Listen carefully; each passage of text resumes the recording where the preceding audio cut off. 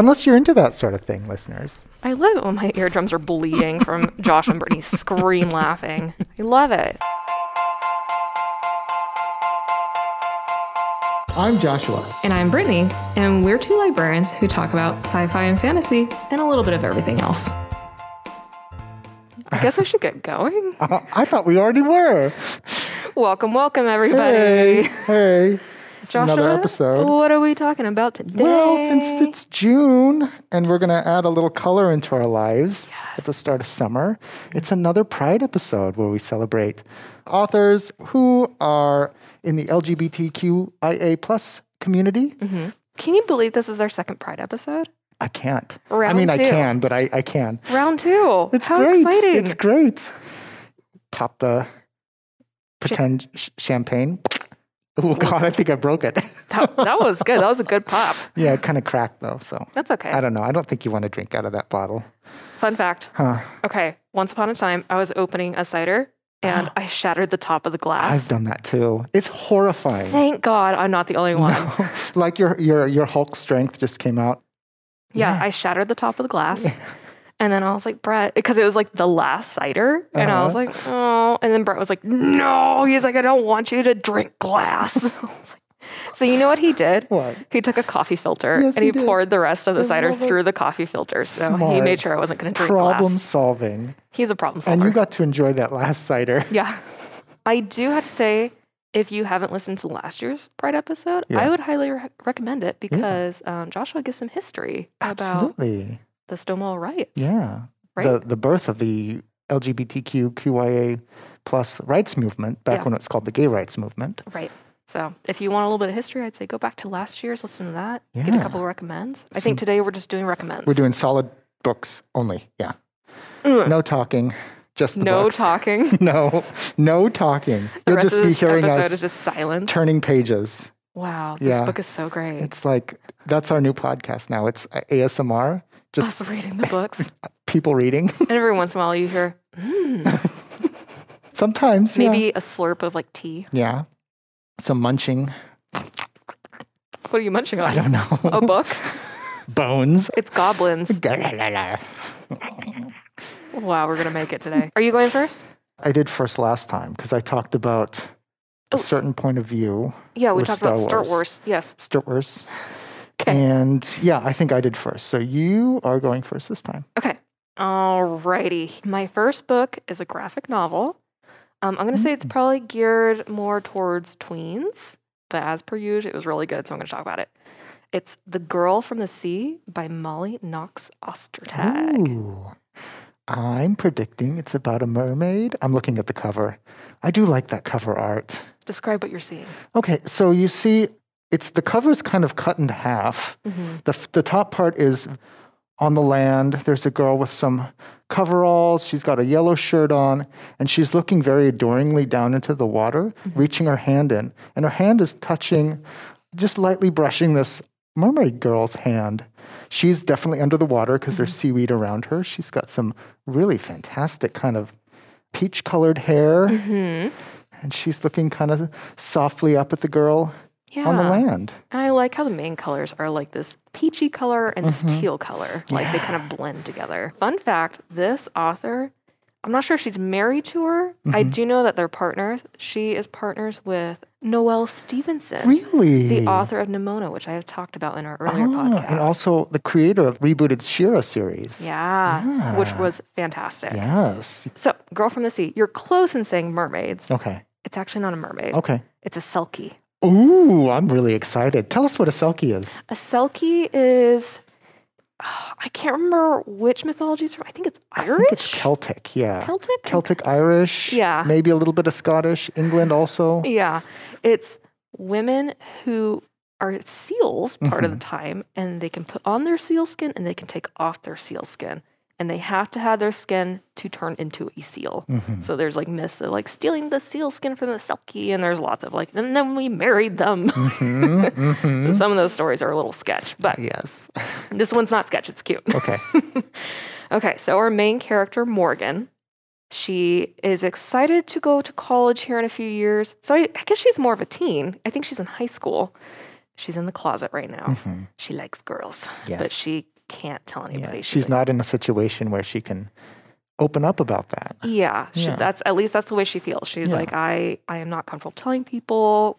She thinks she's close with her group of friends, but you can tell like rifts are starting to happen because she's like really starting to close herself off. Like you can tell it's becoming more and more of an issue in her life where she can't be her true self. Yeah. And so there's one night she's hanging out on the beach. She falls into the water. It's nighttime. And she's like, oh my gosh, like this is how it ends. And like I didn't even get to live my full life. No. Because she can't swim or what? It was stormy. Like she was getting sucked under the water. Like it wasn't a good scene. She can swim. I just think like, she had all her clothes on and like I think it was stormy. Yeah. And then she gets pulled up by the Selkie. Oh. And she thinks she's losing her mind. She thinks it's a dream. And this Selkie is kind of acting like she knows her. She's like, it's so good to see you again. Like it's been a while. And she's like, okay, like this is definitely a dream. And because she thinks it's a dream, she's like, wow, you're gorgeous. And she is. This Selkie's name is Kelty. Kelty the Selkie. And she kisses Kelty. Oh. She's like, Kelty, you're gorgeous. You're the most beautiful thing I've ever seen. And then she walks home and she like goes to bed. She's like, that was a great dream. That was awesome. That was great. Wait, she's like dripping wet and she still thinks it's a dream? Oh, it's just like a near-death experience or something kind of thing. Okay, gotcha. Totally. Yeah. She's like, gorgeous dream, gorgeous lady pulled me out of the water. I should die more often. Yeah, she's like, awesome. No, love it. It's bad. So within the next few days, Kelty appears with human legs. Okay. Because at this point, Morgan doesn't know she's a Selkie. And then Kelty's like, Morgan, hello. She's like, your kiss of true love has allowed me to walk on land. And we're supposed to be together. Oh my. Okay. And Morgan's like, shh. Oh no. Yeah.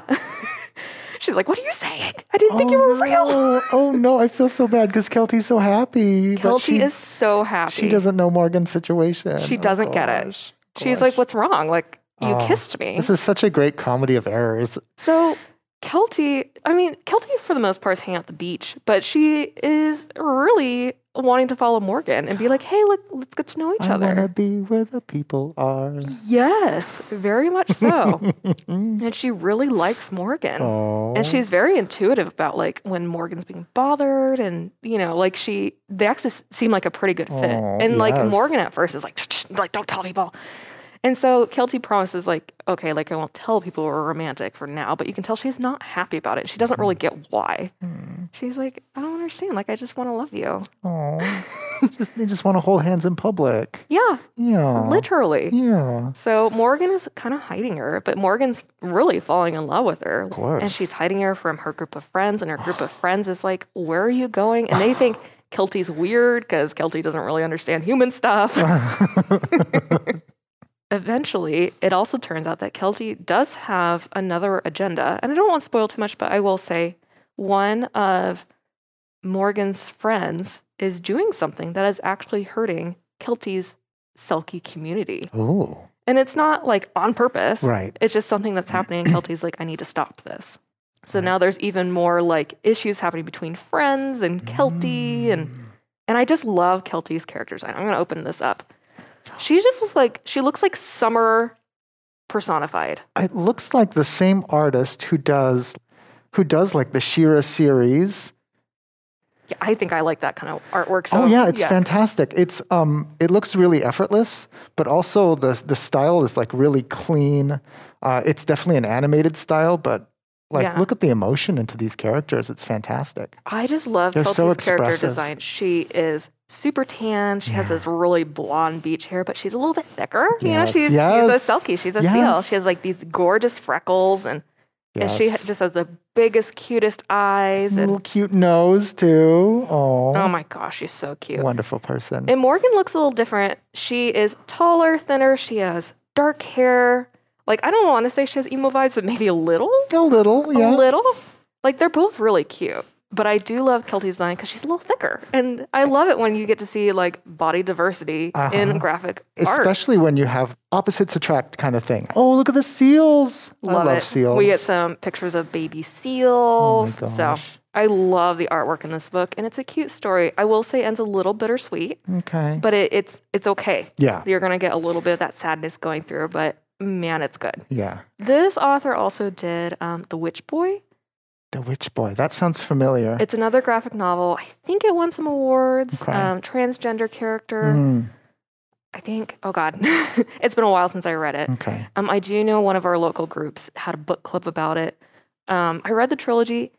I liked it well enough, but I think this book in particular, I prefer this one. Like, I prefer the story. Like, I think the author is really coming into her own with story writing. I think she's just getting better and better. So that's my first recommend. I really liked it. It's cute. It's sweet. Probably a little bit younger of an audience, but I think still really well worth it. It's okay. Yeah. And who doesn't love like a summer beach read, literally? Like, it's on the beach, it's warm, it's like the colors are really bright. Like, it's happy brain bleach with like a couple storylines going through. Good job, Brittany. Thanks. Great. All right. So I picked a summer book as well. Well, kind of. It's called Summer Suns by Lee Mandello. Oh, okay. I'm excited. Oh my gosh. Okay. I just kind of picked this one up on the whim, and because I saw the cover.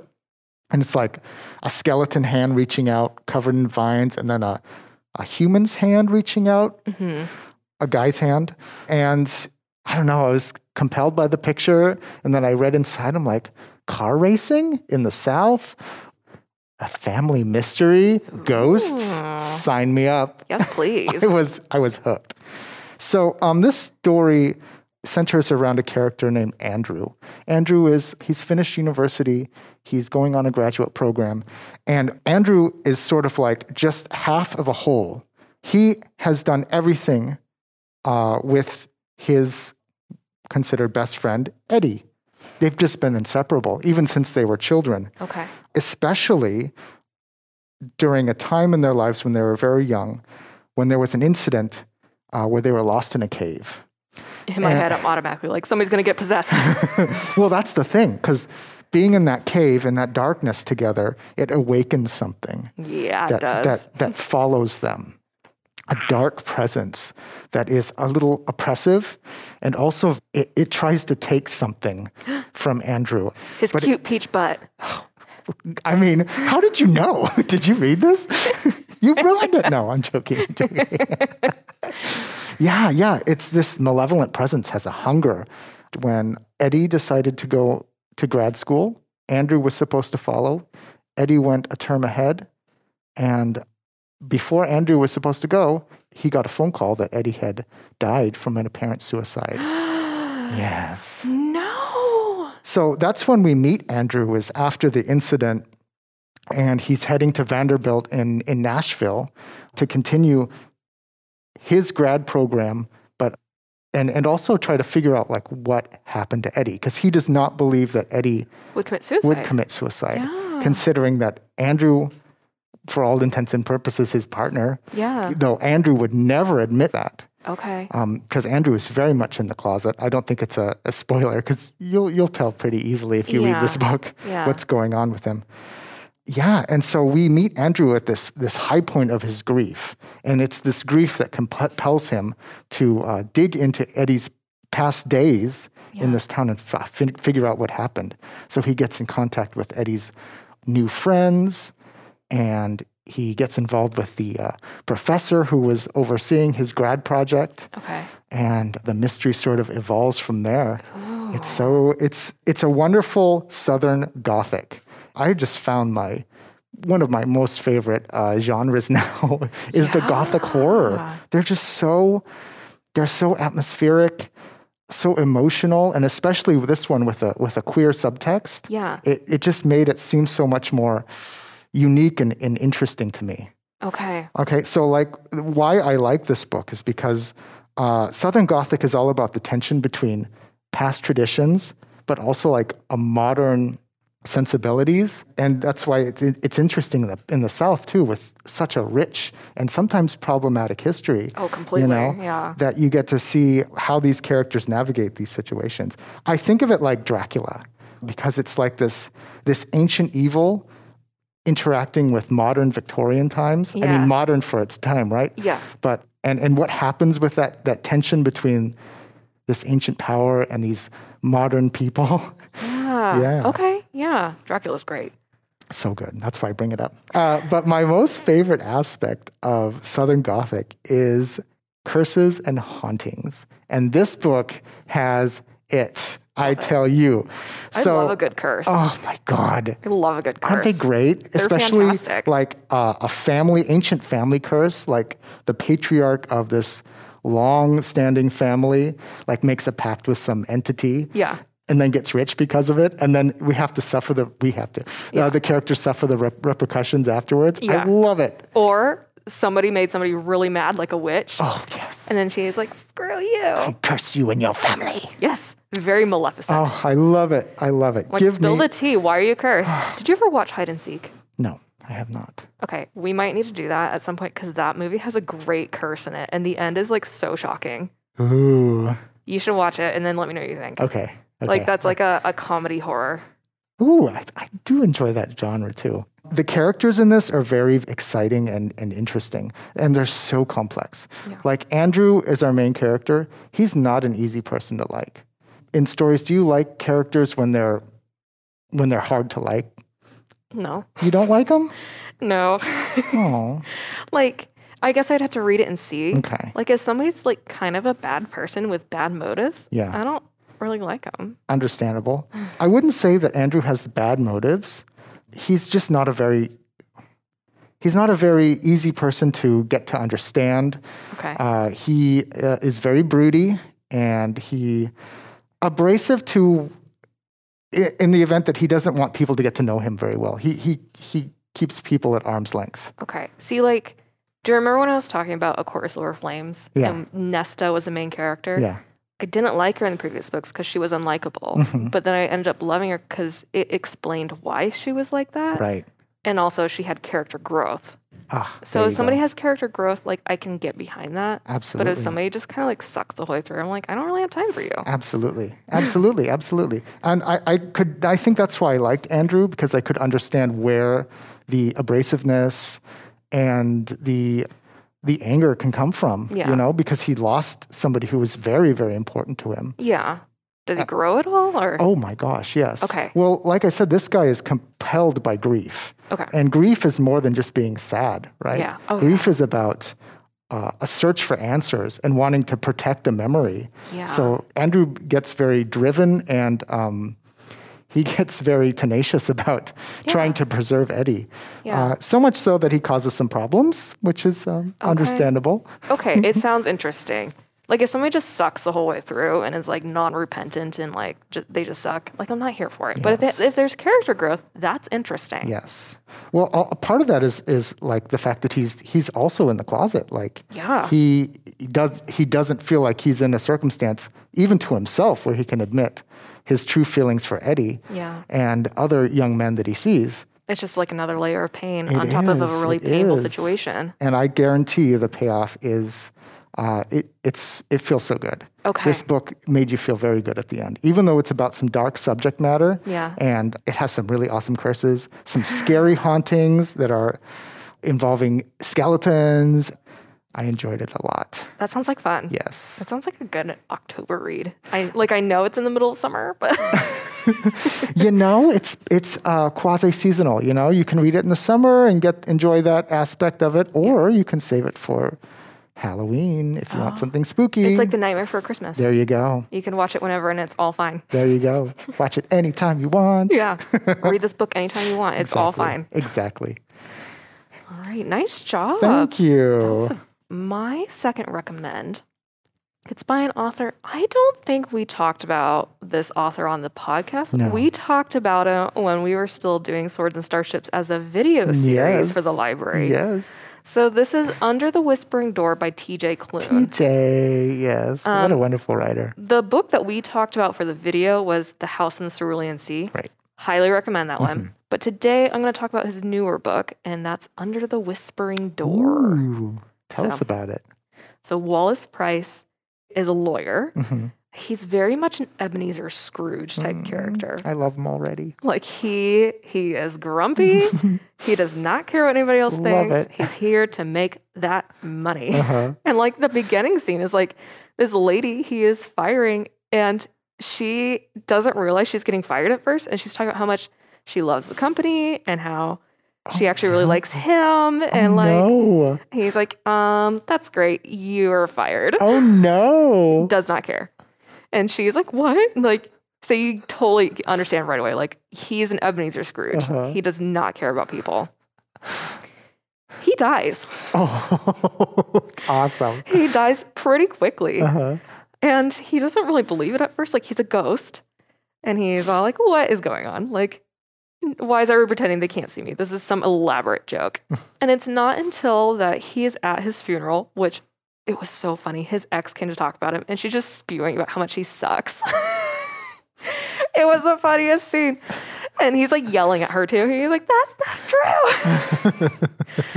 And he finally gets it when this girl, her name is May, she turns back to him. She's kind of laughing at him. He's like, you can see me. She's like, yeah, I'm a Reaper. I'm here to come get you. She's like, but I had to watch this first. Nice. She gets her kicks while she can. Oh, yeah. Yeah, she's pretty young. I would say late teens, I think is what she is. So she's like, you're coming with me. Come on. So he's like, oh, okay. So she brings him to this house, and she brings him to a man named Hugo. And she refers to him as the ferryman. And basically, Hugo's job is to get Wallace in a place where he is okay to cross over to the other side. Okay. He's almost like a ghost therapist. And at one point, like, Wallace makes a joke, like, he's like, so you're gonna be my therapist? And he's like, if that's what you need, that's what I'm here for. Oh, Hugo. Yeah, Hugo's like really kind and really sweet. And Wallace is not really here for it. Wallace tries to escape. But what he quickly learns is that he actually can't leave the premises. Oh. If he tries to leave, this really crazy thing happens where he starts to kind of like disintegrate. It's really scary. Interesting. Hugo had to come rescue him. Kind of like in Beetlejuice when, you know, you try to leave the house, but you get swallowed by a giant worm. Oh, God, yeah. I had to think, I was like, what happened when they left the house? Yeah, it was the giant worm. In this one, it's like pieces of you start kind of floating up in a way. Okay. And you get turned into, like, you get turned into like this creature. Like, I think they call them hollows. I can't remember the name they called them, but it's like they're almost monsters. It's crazy. It's weird. Hugo rescued him before that happened. Good. Hugo has this is really strange. I don't remember at what point this happened. Hugo has a tether to Wallace. He literally has like, I think it's a scythe like stuck into him, like into his chest. Hugo does, or the Wallace, the ghost okay. does, and it's attached to Hugo. So if he starts floating away, gets in trouble, Hugo can yank on the rope. Oh my God. And so he just kind of floats around with this rope attached to him. And I don't remember when that happened. I think it's when he met Hugo. I'm just imagining. Okay, I'm sorry, listeners, if you have children. Like a child leash, you know, like the little toddler. Who Yeah, that's kind of the idea. He runs away, and then the mom just kind of like leashes him back. Yeah. Yeah. Yeah. No kidding. So it's really funny because so in this house, there's May, the Reaper, there's Hugo, the ferryman, and then there's Nelson, who is Hugo's grandfather. He's also a ghost. Yeah. And there's Apollo, Hugo's dog, who is a ghost dog. Oh. And the first couple nights, Wallace is really mad. Like, he's mad. Of course. He's like, you're holding me hostage. He's going full poltergeist, basically. He's kind of going poltergeisty. There's a worse poltergeist that we'll meet. But Okay. right now, Wallace is just he's kind of being like pissy. Like, he's like being a child. So he's like, all right, if I'm going to be a ghost, I'm going to haunt you. And so May and Hugo, like, they're alive. Like, they're humans. They need sleep and stuff. So Wallace is walking into the house screaming, oh! He's like, I'm rattling my chains. Nelson appears and he whacks in the head with a cane. He's like, those are human, but I'm a ghost and I can beat you up. Oh, nice. This grandfather is not having any of it. So he finally gets Wallace like under control. He's like, you need to grow up. So it's this story is kind of Wallace accepting his death, learning what goes on in this house. In this house, it's actually also a tea shop. So during the day, Hugo runs a tea shop for the living. And in his spare time, he helps ghosts get to where they need to be. He's one of many ferrymen. It's made known. So currently, he's like, so currently you're my client, and I'm going to help you get to where you need to be. Hugo and Wallace kind of start getting romantically entwined. Really? Like, they really like each other. And it's like, for a long, long time, it's not explicitly said. So this is definitely like a slow burn romance. Love it. But Here for it. It's very, I don't know, it's very cute. It's very sweet. It's very solid because it's like definitely like a friendship to romance. Yeah. And similar to House on the Cerulean Sea, that also had a... Yeah, that was one complaint I saw in the reviews is like the character archetypes that you find in The House on the Cerulean Sea, you find pretty much exactly in this book. Different story, but similar storyline. It's like a different setting, but really similar storyline. Okay, gotcha. So that was one, I don't want to say complaint. It's just like people were like, it wasn't different enough. I still really liked it. Like, it's still well worth the read. I always love reading about afterlife stuff. I always think that's really fascinating. The push comes when the manager comes to visit. The manager of the afterlife? Kind of, yeah. So Hades? Kind of. Love it. He's like a kind of a god figure. Okay. It's not totally known exactly what he is. It sounds like he hasn't always been the manager. It sounds like a lot is going on behind the scenes. We are never made privy to. Like, we don't know everything about death. And even the manager's like, I don't know everything, but I know a lot. The manager comes and he is talking to Wallace. And he's like, you've been here long enough. Like, you need to go. Like, you need to go through the door. There's a door in the top of this house that if you look up into it, you'll float up. And that's the other side. And nobody knows what's on the other side. Okay. Like, nobody knows. That's Hugo says he knows it's good because whenever people go through it, they just get a look of peace on their face.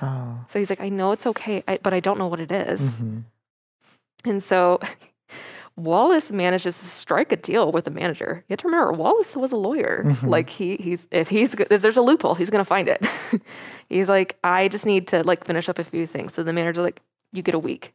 At the end of the week, you got to go. And you have to come with me. So it's this last week of Wallace kind of living his best death. And it's really sweet. Good. Like, it's really nice because like all these different things that he has learned about the tea shop and about Hugo, like he's trying to help all these different people. And it's like, it's a character change for him. So by dying, he learns more about being alive. Yeah. So it has a happy ending. It's definitely heartbreaking in some points. Of course. For sure. It had some nice bitterness to the sweetness. So it's a cute book, and it's a nice, fantastical, whimsical read. The characters are really funny. I love Nelson. I love May. They do not put up with Wallace's crap at all. It's amazing. And I love how sweet Hugo is. Like, he really is like a therapist. Like, he's really kind and understanding. But when Wallace needs a swift kick in the butt, like, Nelson and May are there for it. That's great. So TJ Klune does a lot of whimsical, well-written characters that are off the wall, offbeat kind of funny things. I think about, of course, Damien, the Antichrist. Oh my gosh. Who was such an endearing character. If you have not read The House on the Cerulean Sea, I don't know many people that have said not for me. Yeah. Like, I've given it to a lot of book boxers, and almost like 99% of them are like, I love this book. Yeah. Like, I think I've had one person who was like, not for me. And I was like, who are you? No, I'm kidding. I'm sorry. I'm sorry if you're that book boxer. It's okay. They're not listening. let me throw some shade at a book boxer. No, it's fine. You get to like what you like. That book, it appeals to a broad audience is what I would say. Yes. It's very, very sweet while tackling really serious subjects. Yes, absolutely. And same with this one. Very sweet while tackling serious subjects. I like that. So it's good. It's a good sweet read. Oh, and the tagline underneath is "Death is only their beginning," which to me reminds me of The Mummy. Is that the tagline for The Mummy? Death is only the beginning. God. Different vibe. Oh yeah, different vibe. Same words, different vibe. Yeah. Like, I was like, oh, that's sweet, and then I immediately thought of The Mummy. I was like, oh God. Oh God, what happened? Another curse. That one's another curse. Oh, good job, Brittany. Thanks for the book. Yep. Okay, are you ready for this one? I'm ready. I like how our book choices are aligning. Because I also picked a book that's very whimsical, really funny, but also pretty dark.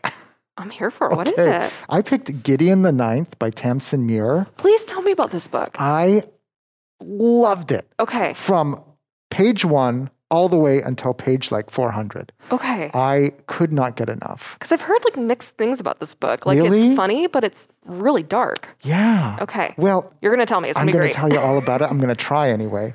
The premise. Gideon the Ninth takes place in a universe where there are 9 imperial houses, and each imperial house is devoted to the study of necromancy. Oh, sign me up. Death magic. Love it. Oh, yes, it's so good. All 9 houses are called to a remote planet to try their skill at a cutthroat tournament of wits and magic to become the most powerful and respected sorcerer and the right hand of the Deathless Emperor. Oh. The main character's name is Gideon, and she is an orphan. Okay. She grew up on the 9th planet among the caretakers of the locked tomb. So each house has a different domain, if you would. Okay. That makes sense. So Gideon hates living among the caretakers of the locked tomb. Okay. Because for many reasons, they are not the nicest people. Oh. They are not the most accommodating children. They're actually mostly old and skeletal people. So, I mean... This is going to sound really bad. I am thinking of like nuns at a... You are not wrong. Okay. That is exactly how it was like. I know nuns are like really nice, but like Absolutely. back in the day when they used to like take care of kids and they were like, I'm going to whack your hands with rulers. Yes. So like the authoritarian nun. Yeah. Yes, exactly. Yeah. Exactly. That's exactly it. Okay. She's always dreamed of escaping this place, this hellhole. In fact, she has tried 600 different escape attempts. Oh my Each have God. failed. Wow. So that tells you right away. Gideon is a very determined and headstrong young woman Yeah. who doesn't take crap.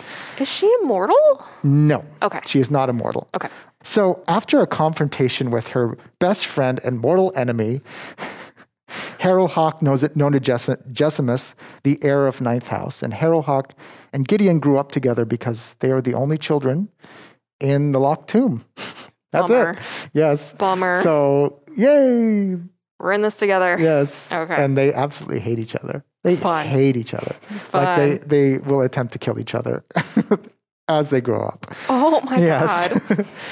So finally, after this confrontation, Gideon is given an opportunity to leave the locked tomb and to go off-world to accompany Harrowhawk as guardian when they go to the first house. Seems like a bad idea. Seems like a bad idea, right? Yeah. Well, to be honest, they didn't have much to choose from because since it's basically old people and skeletons, so Oh, okay.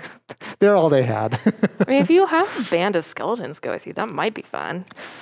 There are reasons why the skeletons could not be the representatives because they needed the blooded members of each house to go for this competition. Okay. Yeah. So they have to compete with the other heirs of the different houses. What seems to be a straightforward and friendly competition quickly turns deadly. And they're trapped on this planet. And Gideon has only herself, her wits, and the support of her best friend / worst enemy, Harrowhawk. Oh no. Yes. So why did I like this book? It seems so dark, so creepy. Yeah. It's about skeletons. Yeah. It's so funny. Yeah. It's so funny. Is it? Like Gideon is so snarky.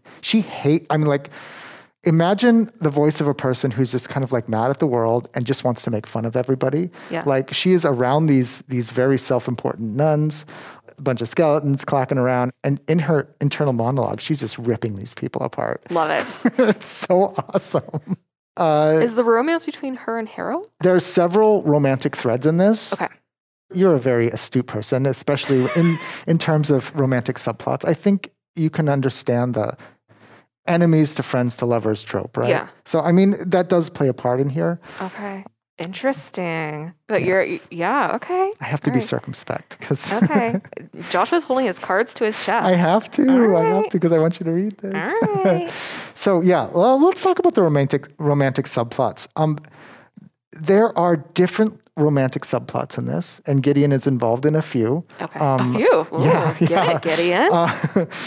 Some of them are really endearing and sweet, and some are pretty complicated and problematic. And I think this works to this book's advantage because it just shows a different, especially with the problematic love connection. Yeah. It definitely shows how to navigate those feelings if somebody is actually unhealthy for you or actually someone just needs a little bit more understanding.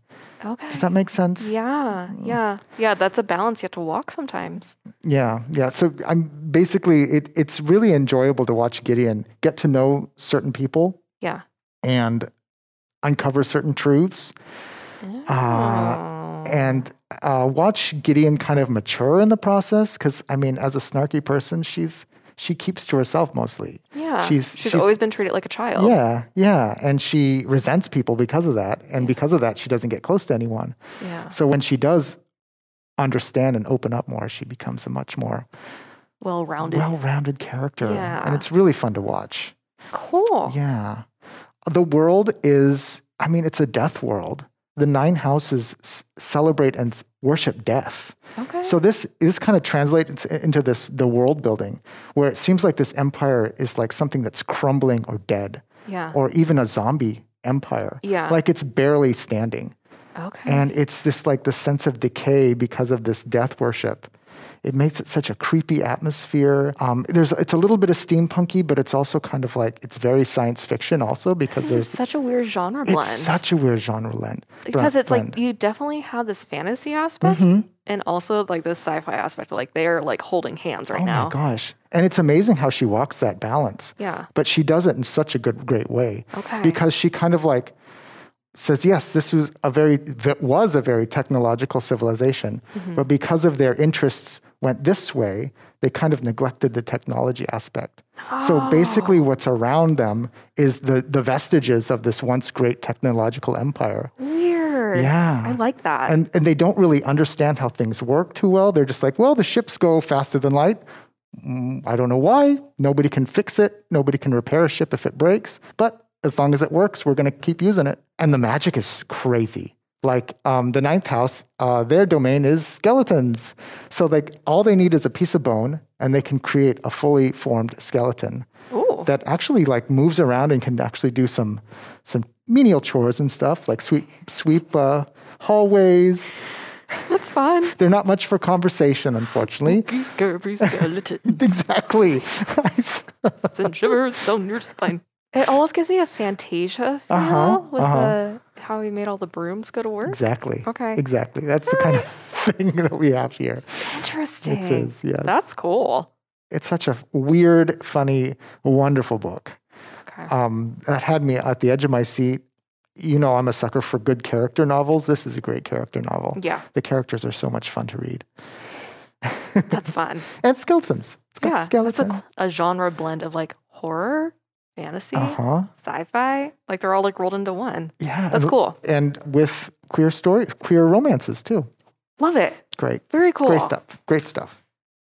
Alrighty. What's our next big episode about? Our next big episode is we got a movie, possibly a book. Are we going to talk about the book and the movie? Because I did read the book. You did? Yes. Okay. I have thoughts on it too. Okay, yeah, we can talk about the book. I haven't read the book for years. We are talking about Howl's Moving Castle. Yeah, the Studio Ghibli. Yes. Is this our first Studio Ghibli? Yeah. Let's not make it our last because I do really enjoy Love Hayao some Miyazaki. Love it. Mm-hmm. And this is one of my favorites, actually. I read the book years ago. I barely remember it. No, it's okay. We can just talk about, I'm sure you remember some aspects as compared to the movie, right? Yeah, and I can do a quick review too. Yeah. We won't be talking too much. But if you're interested, I think reading the book and then watching the movie or the other way. They're quite different. And we'll talk about what we think about that. Yeah. So I think mostly the episode will focus on the movie, but we'll probably talk about some aspects of the book as well. Where they divert from the movie. Yeah, for sure. And that one will be coming out June 24th. Yeah. Okay. And before we leave today, we've been forgetting to do this. Let's read the titles and authors of our books. Oh my gosh. We've been really bad about that. We need a producer. We need a producer to tell us these are the things you need to hit in each episode. Recently I've been listening to the Morbid podcast. Shout out, love them. But she mentioned, she was like, hey, I know we say show notes a lot. She's like, the show notes are in the description of the podcast. So in the past, when we have forgotten to say the titles at the end, we put those titles in the show notes, which are in Yes. the description of each podcast episode. Just Yes. FYI. Yes. But yes. for today, we're remembering my books are The Girl from the Sea by Molly Knox Ostertag and Under the Whispering Door by T.J. Klune. Yay. And my books were Summer Sons by Lee Mandello and Gideon the Ninth by Tamsin Muir. Nice. Boom. Nice.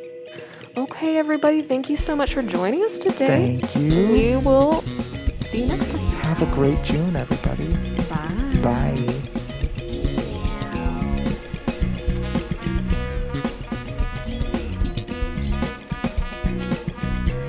Hey everybody, this is Brittany here. Feel free to check out the show notes for any details of things we might have talked about, and always feel free to rate, review, and subscribe. Thanks! Plus This is how we do it. Da-da-na-na-na-na. Is that the This how song? we do it. There's more words to it, but that's all I remember.